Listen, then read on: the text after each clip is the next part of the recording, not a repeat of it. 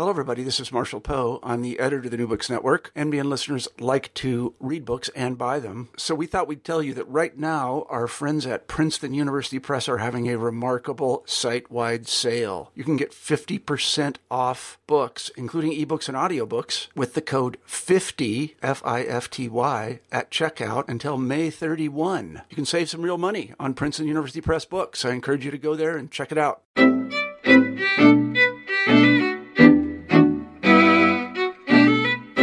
Hello and welcome back to New Books in Jewish Studies. I'm your host, Shira Cohn, and we got a great show for you today.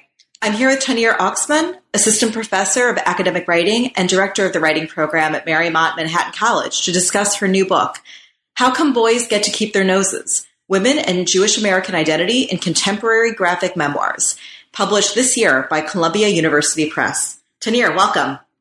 Thank you. Thanks for having me. Thank you. Let's delve right in.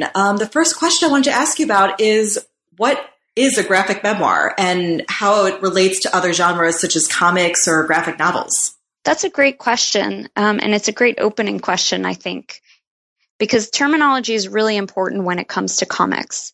So comics is the medium. As Scott McCloud, who's a cartoonist and a comics theorist, famously put it, comics is a form of sequential art. So it's really looking at images and words together on the page when they're put in sequential order. And that's what differentiates a comic from, let's say, a single panel cartoon. Oftentimes you'll hear words like graphic novel or graphic memoir or graphic narrative applied to comics. Comics is the medium. Graphic novel is a term that Will Eisner made famous, another cartoonist. And that's a term that's really, in his application, it was a term for a book-length comics work. And so oftentimes you'll hear that term applied, and it sort of, obviously, it relates comics to what we're more comfortable with, which are texts. Graphic memoir or graphic novel is a term that many will apply to nonfiction works to make sure it's clear that those works are not fictionalized. I think oftentimes people are so excited to be, reading in this new medium that some of those distinctions can be lost. So when Art Spiegelman's Maus, which is his famous graphic novel about his father's experience as a Holocaust survivor, when Maus was put on the New York Times bestseller list, it was originally put on the fiction list. And there was a very famous exchange between Spiegelman, who wrote a letter to the Times, and the editors, and eventually they moved it to the nonfiction side of the list. But I think most importantly, I like to interchange the term comics with graphic narrative or graphic memoir. And I do this throughout my book, in part to show that there is a history there. So even though people might associate comics with works that are funny or with works that they're familiar with from childhood, like superhero comics or action comics, or even newspaper comics, actually comics is simply a way of telling. So just as in prose, you can have many different genres encompassed within prose. Within comics, you can have different genres, including biography, historiography, memoir, fiction, and all of those categories. And what brought you to studying this genre? It was not a direct path. It was a very circuitous route, actually.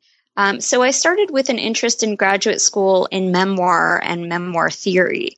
And that is specifically questions about what happens when we construct stories about our lives. How do those stories actually help the way that we think about experience life? So that connection between the narrative and the actual lived person. A lot of the authors that I was encountering actually really used the visual in their works, whether by including lots of visual terminology or description inside of their prose works, or in actually using visual images such as photographs or drawings or cartoons. I think oftentimes I like to think about the comics that I look at, the autobiographical comics that I look at, as parts of the family album, the parts that you don't see in the album. So if you think about, don't necessarily have family albums in the same way, but once upon a time when we all had our family albums at home, of those happier moments, celebrations, graduations, the moments that aren't in the family album are what's happening underneath the surface, or the unhappier moments, the traumatic moments, the moments of grief. You don't typically see a photograph of a divorce in a family album.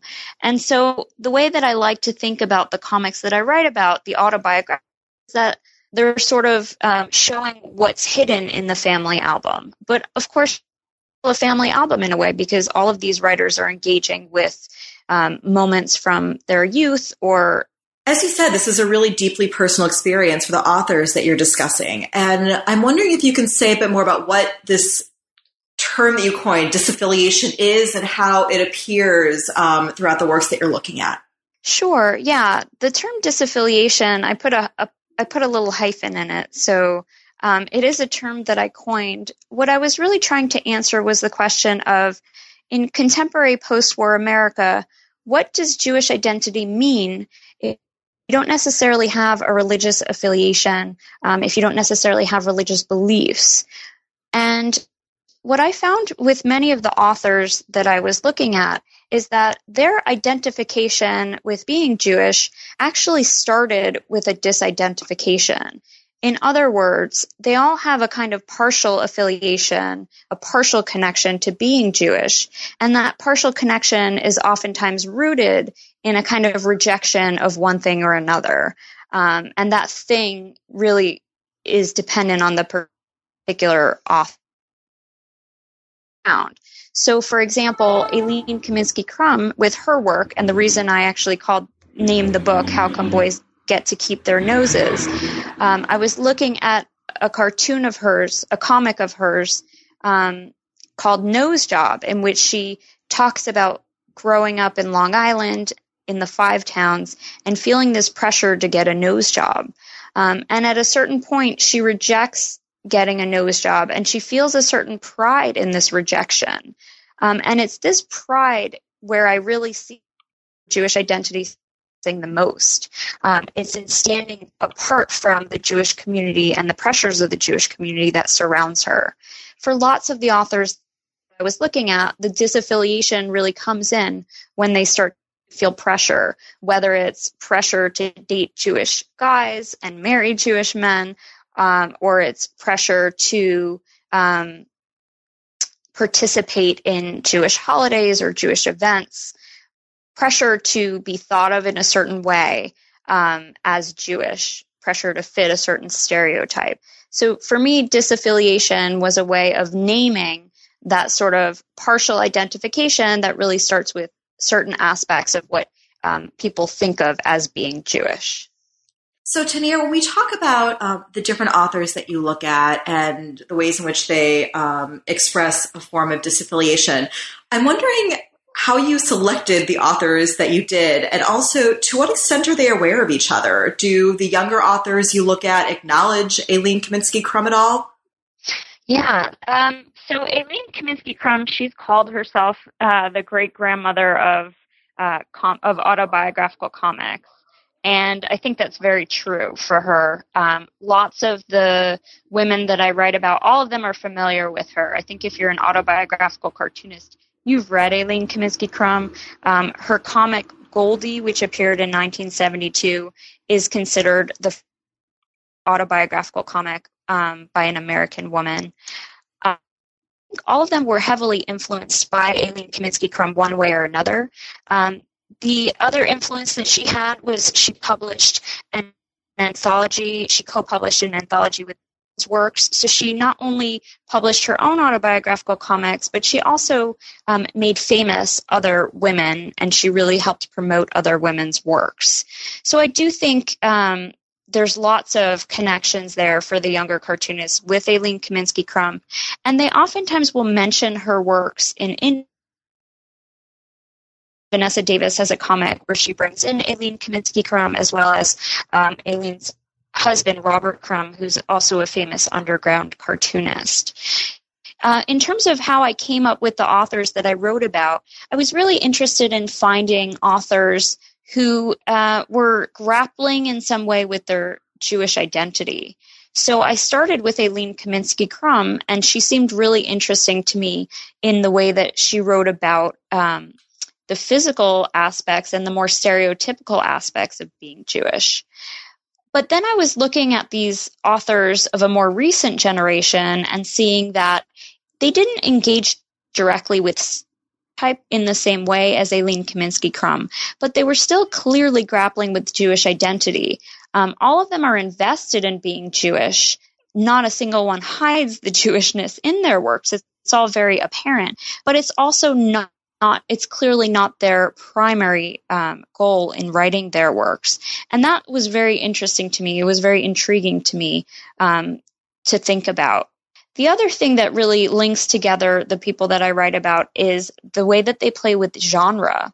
So genre to me is so interesting because I come from, as I said, memoir studies, and there's so many false ideas about what memoir is as a form. So I often hear from, well, it's a memoir, so the person was just writing from life. It doesn't take a whole lot of skill. And of course, memoirs are constructions. So, if you write down what your life is like, very different from what you write tomorrow. And even, of course, you have to choose the topic, you have to choose the moments, you have to put those moments together. You really have to shape it in the same way you would shape any other piece of art or literature. The authors that I ended up looking at, they're all really interested in genre and in playing with genre conventions and expectations. So, for example, Lauren Weinstein, who's one of the cartoonists that I write about, she has a wonderful graphic memoir called Girl Stories, which is really a young girl, as though she's telling us the events as they're unfolding. And it's this sort of playing with genre that was so interesting and engaging to me. And in a way, I like to tie in the notion of identity and genre by saying, both of these are categorizations, and in life, we're always compelled to put things into categories. It helps us understand the world and understand each other. But at the same time, there's lots of problems with these categories. There's always limitations. There's always exceptions when you have categories. So really, for me, it was a very natural fit to find authors who were grappling both with identity in their works by playing with genre. Great. I would love to delve into this a little bit more and talk about some of the specific artists that you look at. I know we've spoken a little bit about Aileen Kaminsky-Crumb and to a lesser extent Lauren Weinstein. As you mentioned, Aileen Kaminsky-Crumb is really the pioneer or a pioneer of this genre and your starting point in many ways. So I wonder if you could say a little more about how she envisions her disaffiliation with Judaism or being Jewish.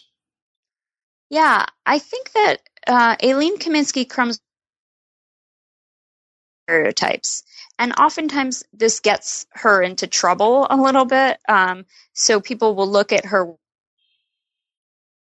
said things like, well, she's a self-hating Jew, because she includes these really not pretty images of what it means to be Jewish or what it means to be a Jewish woman.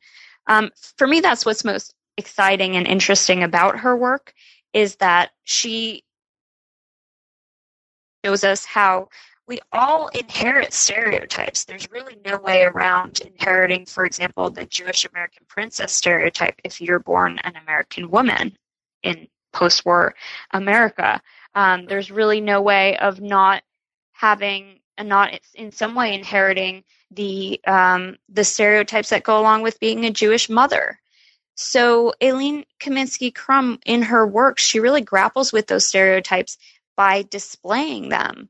And one comic that I write about, in which she draws about her relationship with her mother, she includes this really monstrous image of her mother at the end.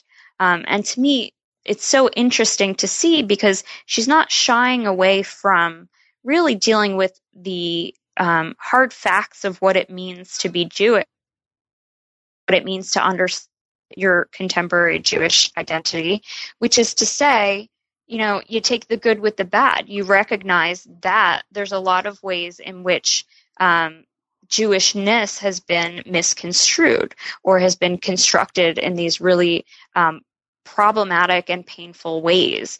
But of course, once you're incorporating that into your autobiographical comics, you're really taking those stereotypes and you're taking charge over them. So it actually becomes, in her works, I think, a form of empowerment to take those stereotypes and really play with them. Definitely. Another concept that I really see throughout your work is sort of tackling this concept of home and exile and how it appears in some of the different authors that you look at. I'm thinking certainly of Vanessa Davis, but also in another way of those authors you look at who delve into thinking about Israel, which I thought was a really provocative chapter of your work. And I wonder if you can say a little more about this concept of home and what you do with that in your book. Sure. Yeah, it is a provocative chapter, I think, as anything written these days about Israel is want to be.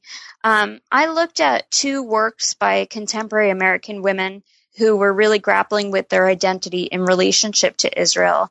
And one of the central questions I was starting with was, what does it mean to grow up American?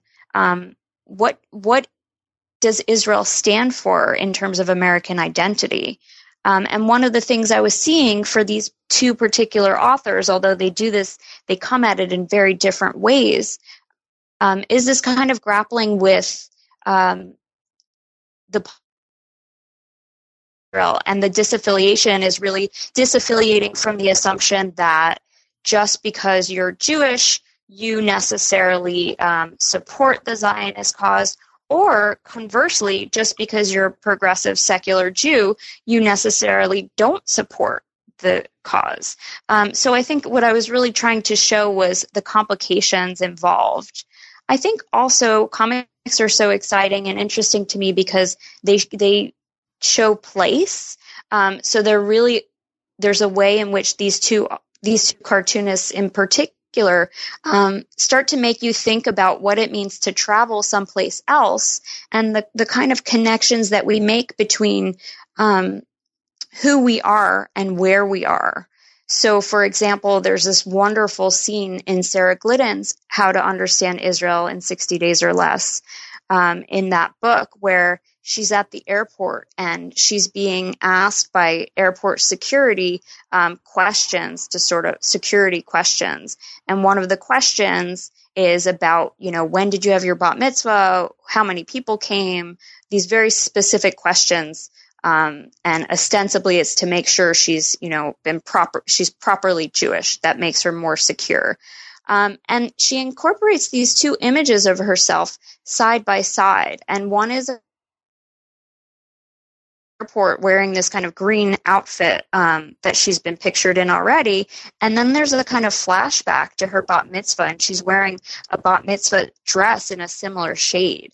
And so suddenly you have these two different places and these two different times, but they're really brought together on the page.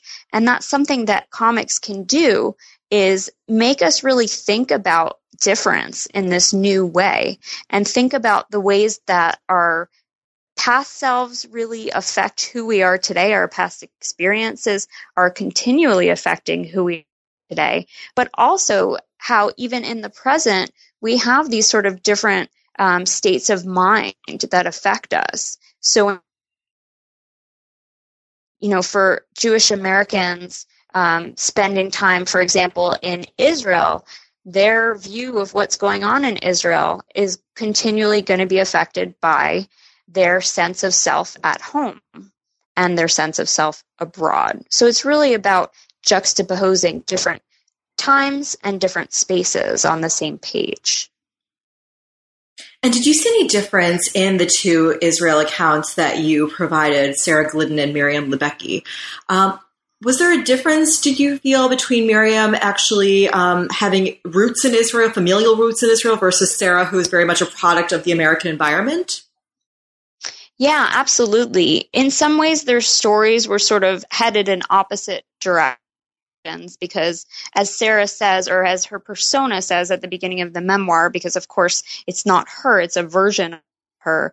As her persona says at the beginning of the memoir, she really, or actually she says this towards the end of the memoir, she went to Israel with certain assumptions. And actually her assumptions were that she was not going to feel connected to Israel because she had so many complicated feelings about politics of what was happening, of what is happening with Palestinians.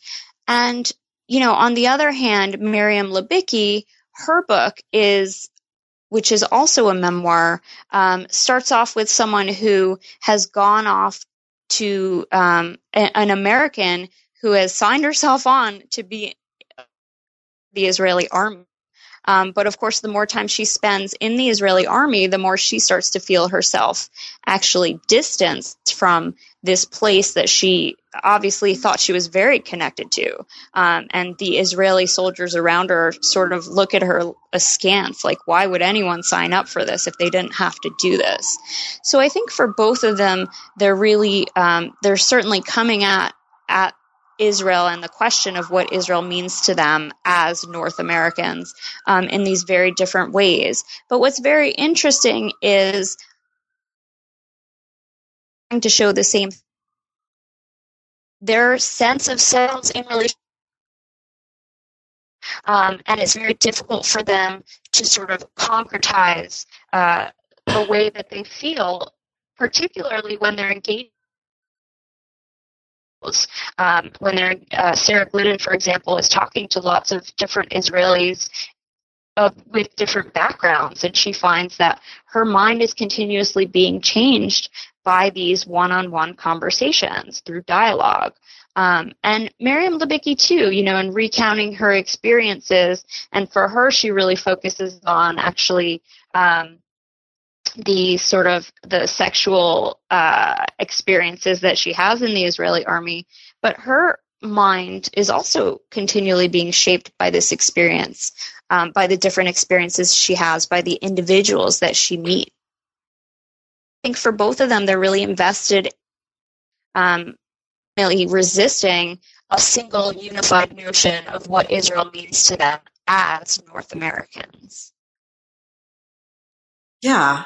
And you go from Israel into a conclusion, which it's funny. I was always taught in graduate school that conclusions are not for introducing new material, but you, in fact, introduce a brand new artist in your conclusion, Liana Fink. And I'm wondering how you think that her work, going from contemporary Israel really into a historical moment, the heart of the Jewish Lower East Side, what brought you to using her to really encapsulate your story? Yeah, so I use for the conclusion Liana Fink's Bintel Brief, which is not technically a memoir, although I end up calling it a memoir and arguing for it as a memoir, to be read as a memoir. And it's a book where she takes the letters from Bintel Brief, which of course was the advice column that ran in the forward from the turn of the century, that included immigrants, but also Americans asking an editor for advice about everything from, I fell in love with a non-Jewish woman, what should I tell my parents, to I'm starving and broke and stole my watch, but I don't want to embarrass my neighbor because my neighbor is also starving.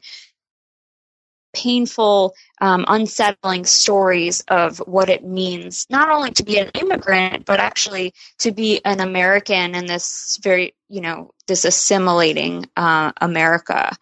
And I wanted to end with Liana Fink's book, first because it plays with genre, just like all of the other works that I talk about, and it does so in this really interesting way. So she incorporates the letters, but then she includes a storyline where there's a character named Liana. So that's one of the ways I argue that it is autobiographical. She looks like Liana.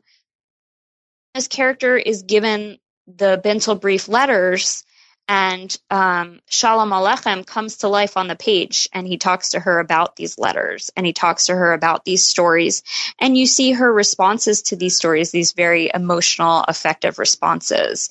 The other thing that I was really interested in terms of ending with this work is it's a work that's focused on the past, on the early 20th century past in particular, but it's really a work that's invested in showing how that past is still connected to the present. So the central character, that Liana lookalike character in Bintel Brief, is this young woman who's really lost, and you don't learn a whole lot of information.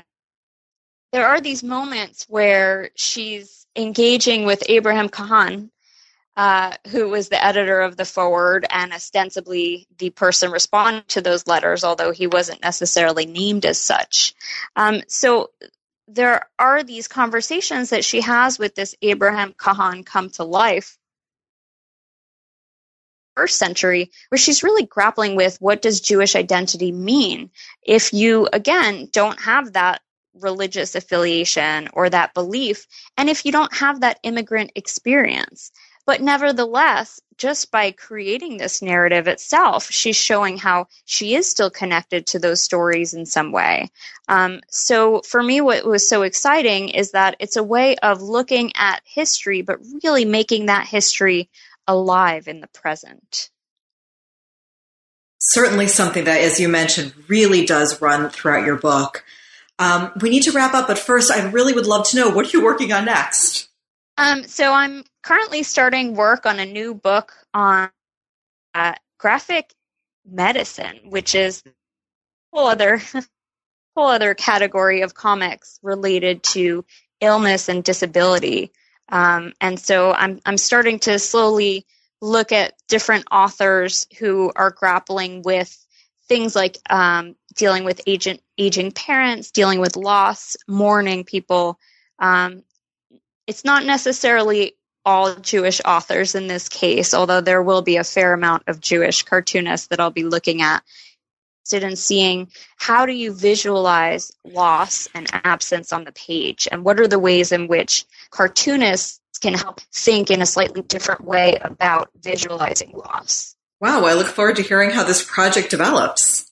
Well, Tahneer, thank you so much for being on the show today. And again, the book is by Tahneer Oksman, How Boys Get to Keep Their Noses, Women and Jewish American Identity in Contemporary Graphic Novels, published in 2016 by Columbia University Press. Thanks again for listening. We'll see you next time.